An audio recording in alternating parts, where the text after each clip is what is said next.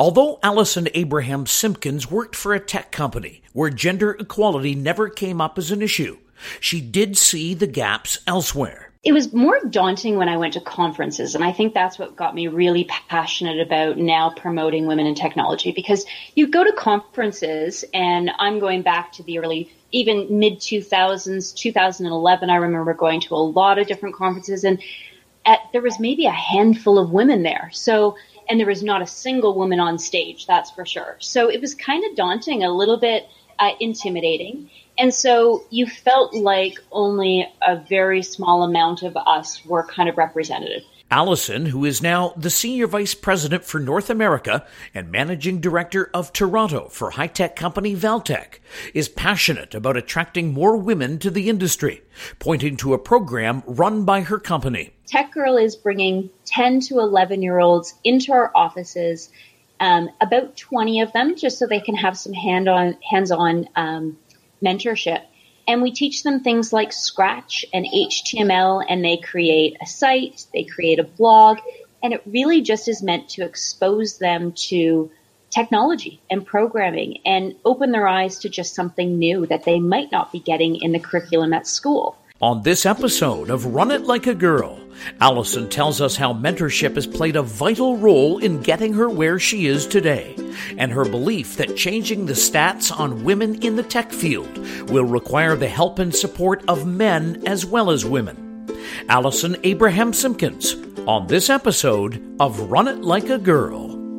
Although Allison Abraham Simpkins worked for a tech company where gender equality never came up as an issue, she did see the gaps elsewhere. It was more daunting when I went to conferences, and I think that's what got me really passionate about now promoting women in technology, because you go to conferences, and I'm going back to the early, even mid-2000s, 2011, I remember going to a lot of different conferences, and there was maybe a handful of women there. And there was not a single woman on stage, that's for sure. So it was kind of daunting, a little bit intimidating. And so you felt like only a very small amount of us were kind of represented. Allison, who is now the Senior Vice President for North America and Managing Director of Toronto for high-tech company Valtech, is passionate about attracting more women to the industry, pointing to a program run by her company. Tech Girl is bringing 10 to 11-year-olds into our offices, about 20 of them, just so they can have some hands-on mentorship.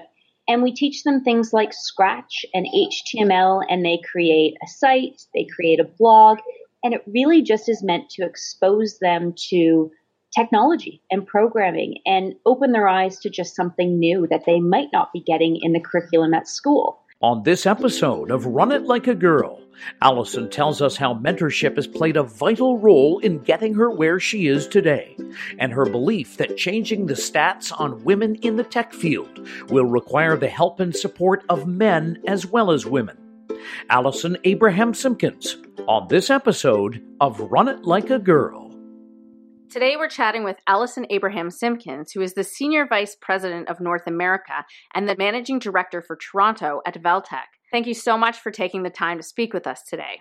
Thanks, Bonnie. I'm so excited to be with you. So let's get started. Let's start with maybe a bit of your background, how your career path ended up with you being an executive at Valtech.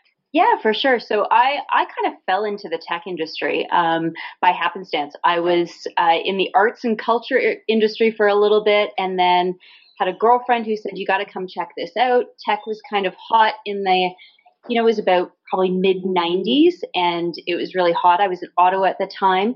And she said, you need to come and check out this company. So the previous company I had worked for, I went and started in a project management background. And then over the last 20 years, just kind of worked my way up to a previous role as president of the previous company in digital. And then now running as SVP of North America and Managing Director of our Toronto office for a global digital agency named Valtech. And so it was a lot of hard work, but I got to a senior level that I'm really proud of. Women are underrepresented in the tech industry. As you came up through your career in the 90s and into the 2000s, did that present any types of challenges for you? Yeah, it was more daunting when I went to conferences. And I think that's what got me really passionate about now promoting women in technology, because you go to conferences, and I'm going back to the early, even mid 2000s, 2011, I remember going to a lot of different conferences, and there was maybe a handful of women there. So, and there was not a single woman on stage, that's for sure. So it was kind of daunting, a little bit intimidating. And so you felt like only a very small amount of us were kind of represented. And I was lucky because I worked in a company that they really promoted me as a woman. Gender wasn't really a conversation. I sat in the later start of my career, before I became president of the company, I sat with 4 individuals, the 3 other who were men, and never once did I ever feel like I was the female at the table.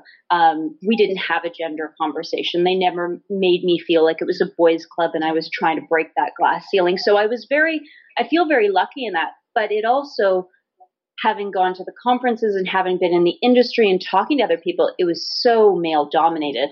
I kind of knew that was why we need to just start something like this. And we'll talk a little bit more of what this is.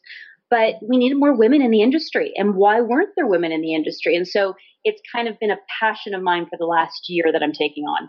Let's talk a little bit about this, because women are underrepresented in tech. What is it that you're doing to help change that?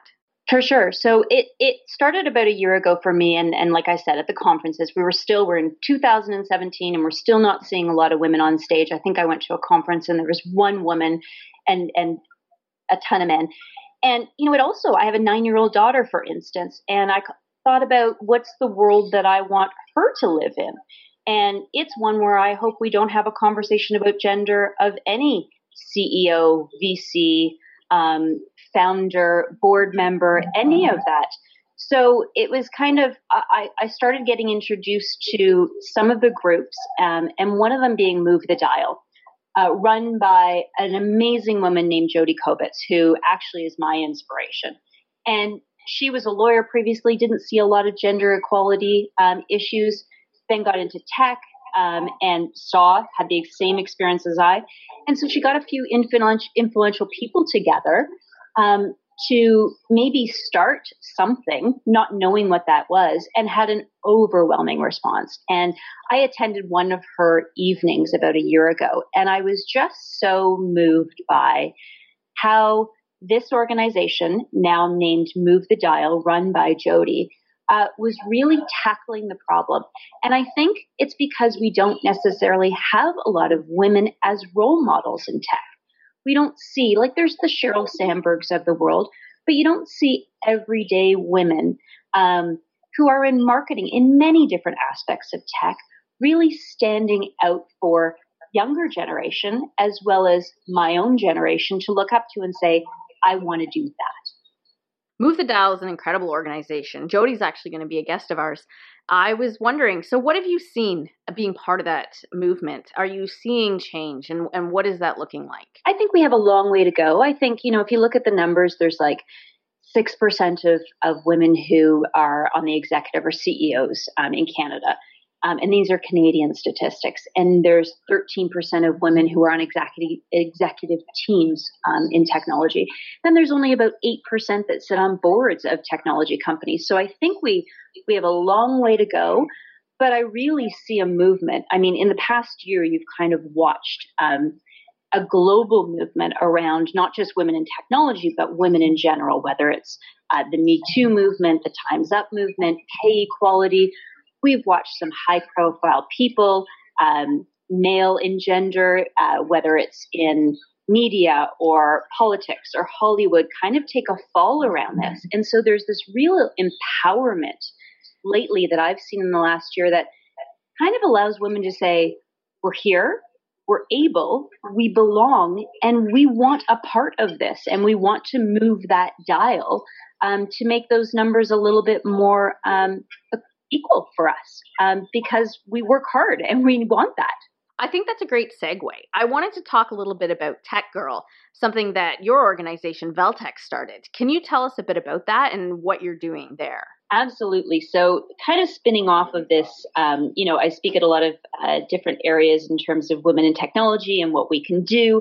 as us to promote it and mentorship and all those things. But another thing that I'm really passionate about, and again, I spoke with my 9-year-old daughter, in order to help promote this and help kind of push women as role models to the next generation of our female leaders, we started something at Valtech called Tech Girl. And it actually started about 4 years ago out of our Sweden office, our office in Sweden. And then we brought it to North America back in June. And we had such an overwhelming response that it now is going to launch in every office in North America.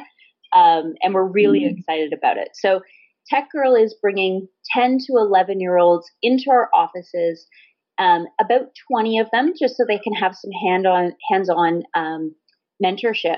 And we teach them things like Scratch and HTML, and they create a site, they create a blog, and it really just is meant to expose them to technology and programming and open their eyes to just something new that they might not be getting in the curriculum at school. And the response that we've had with Tech Girls from the girls themselves of just being able to say, I kind of thought boys did this. I didn't think I could code. I didn't think I could program. And allowing them to see them kind of, empower them with those tools. And they may take it somewhere in their career. They may not, but exposing them to that kind of, I think is phenomenal. That's really awesome. It's such incredible work that your organization is doing, because what you are doing is actually helping girls realize that they can do anything they want. And just by trying coding, you're opening their minds to what possibilities there are for them. So I think that's fantastic. Like I said, it's exposing the next generation to things. There's phenomenal societies that are starting and organizations that are starting around us. Toronto has one called the TKS, the Knowledge Society. And it's an incubation of, I think the ages are 13 to 17 of innovation and AI, blockchain, genome, like all of these things that you might not be exposed to in your regular school curriculum. And that's where we're going with the future. So small things that I think organizations like Valtech can do to expose these young people in our next generation, I think is hugely important. So Tech Girl, I love. I'm super passionate, and the girls are super fun. We make it a really fun environment where, they get a diploma at the end. There's cupcakes, there's giveaways, lots of breaks, lots of fun, lots of laughs, and it allows them just to, learn, but also have a great afternoon. How about your mentors? Can we talk a little bit about the people that have helped you along your way? Yeah, I think mentorship is hugely important. I wouldn't have gotten to where I was if I didn't have mentorship and sponsorship, for sure.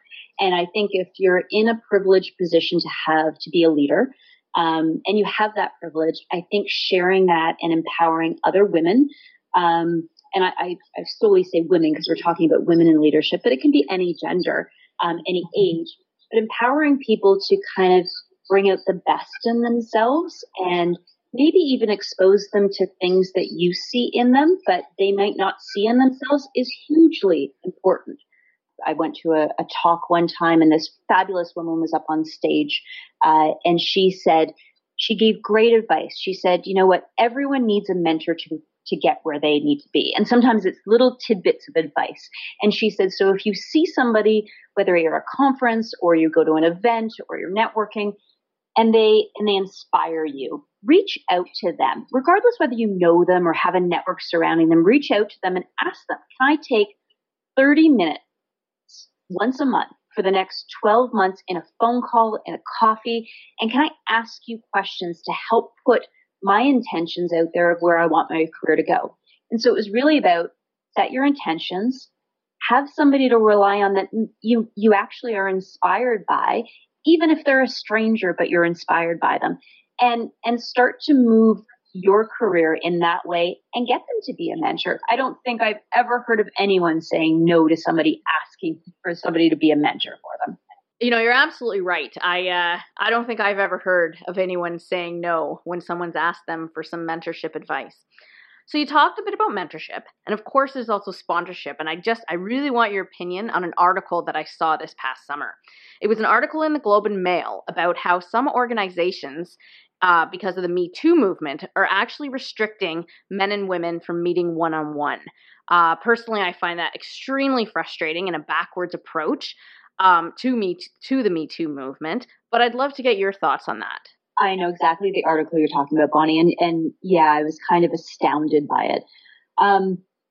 This is not, to me, unfortunately with the Me Too movement, it's so controversial in terms of what is appropriate, what is not. And I'm a huge believer that in a company, especially, as a leader building an organization of culture, there is appropriateness, and eliminating meetings and not allowing people to determine what is appropriate or not. There are guidelines, but you are either appropriate or you're not appropriate. A meeting and action takes place because of that. So for an organization to dictate, I find that it's going a little over the top from my liking.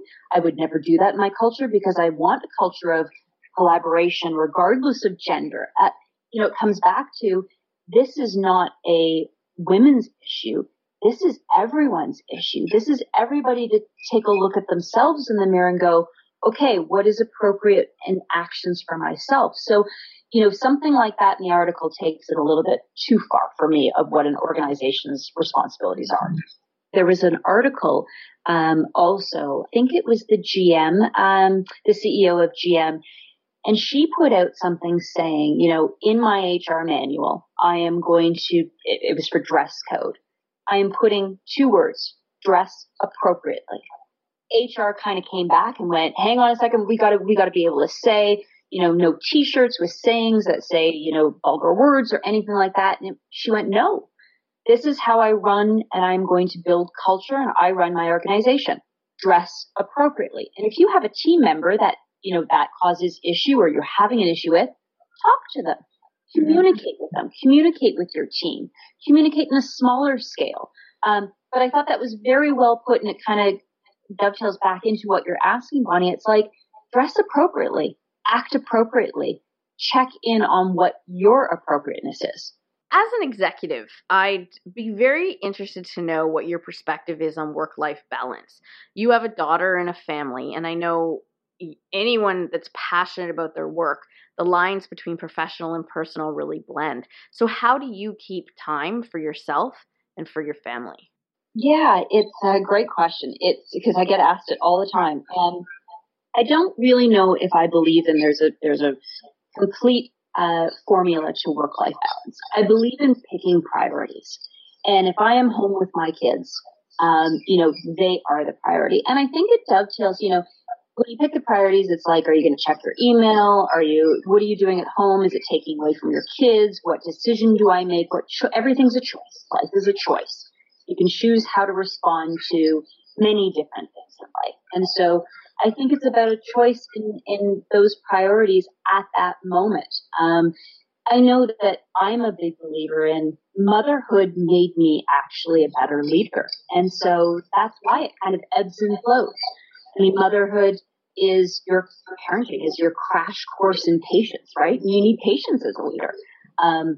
Parenting is also, anybody who has a teenager knows what comes out of their mouth. You cannot control that. And so your response to what they say very much can change how it's going to go down in the next few hours. And you get that all the time at the office. Somebody comes into your office and there's millions of dollars on the line or thousands of dollars on the line, and you need to make a decision about something. The way you respond to that is going to change the outcome. Maybe that person will never come back in your office and ask your opinion. So you really need to be able to roll with the punches, both in parenting and leadership. And I would also say, in terms of the mentorship and the ability and being present for people, I want to be present for my kids. When they need me, I don't want to be on my cell phone and answering one more email, one more text. I make a conscious effort to be present when we're with each other, and vice versa. If somebody comes to my office and, they're talking away with me and I'm staring at my computer and I don't even look up, they're not being heard. So I think parenting, motherhood, all of that, regardless of gender, there's an ebb and flow into just making priority calls. And one can benefit the other. I'd love to ask you, if you could go back into time and be sitting across from a 20-year-old you, what kind of advice would you give yourself? Gosh, I would do, not that I would do anything different because I never have regrets in my life, but, when you go back to that version of you at 20, let's say, and you look back and you think, just be brave. Don't try and be perfect. I think I would give myself that advice. Be brave, not perfect. And we get so hung up on being something that maybe necessarily we're not. So if you can lead authentically, if you can live your life authentically, and you're going to fall, but your greatest mistakes are your biggest lessons in life. So allow yourself to fall and you get back up and you try it again. And so I think being brave and not having this stigma of having to get it right all the time, I'd tell my 20-year-old self that, and I'd probably mess up maybe a little bit more, but I probably would learn some great lessons along the way. Allison, I just want to thank you so much for taking the time to join us today. It's been such a great conversation, and we're just delighted to have you as a guest on Run It Like a Girl. So thank you. Bonnie, it was an absolute pleasure. Thank you so much for having me. Run It Like a Girl is hosted by Bonnie Moak. Brian Long is the producer. Web design and technical assistance provided by Dan Moak. And music courtesy of the talented Brooklyn Gillichuk. On the next episode of Run It Like a Girl, after working in the tech industry, Delane Cooper decided to try her hand at something more creative. She's been a goldsmith now for 14 years. Delane is also the driving force behind the Lotus Hero Project, directed towards victims of childhood sexual abuse. She talks about her project, My Story, the Story of Many, and the book that spawned from it. Delane Cooper on the next episode of Run It Like a Girl.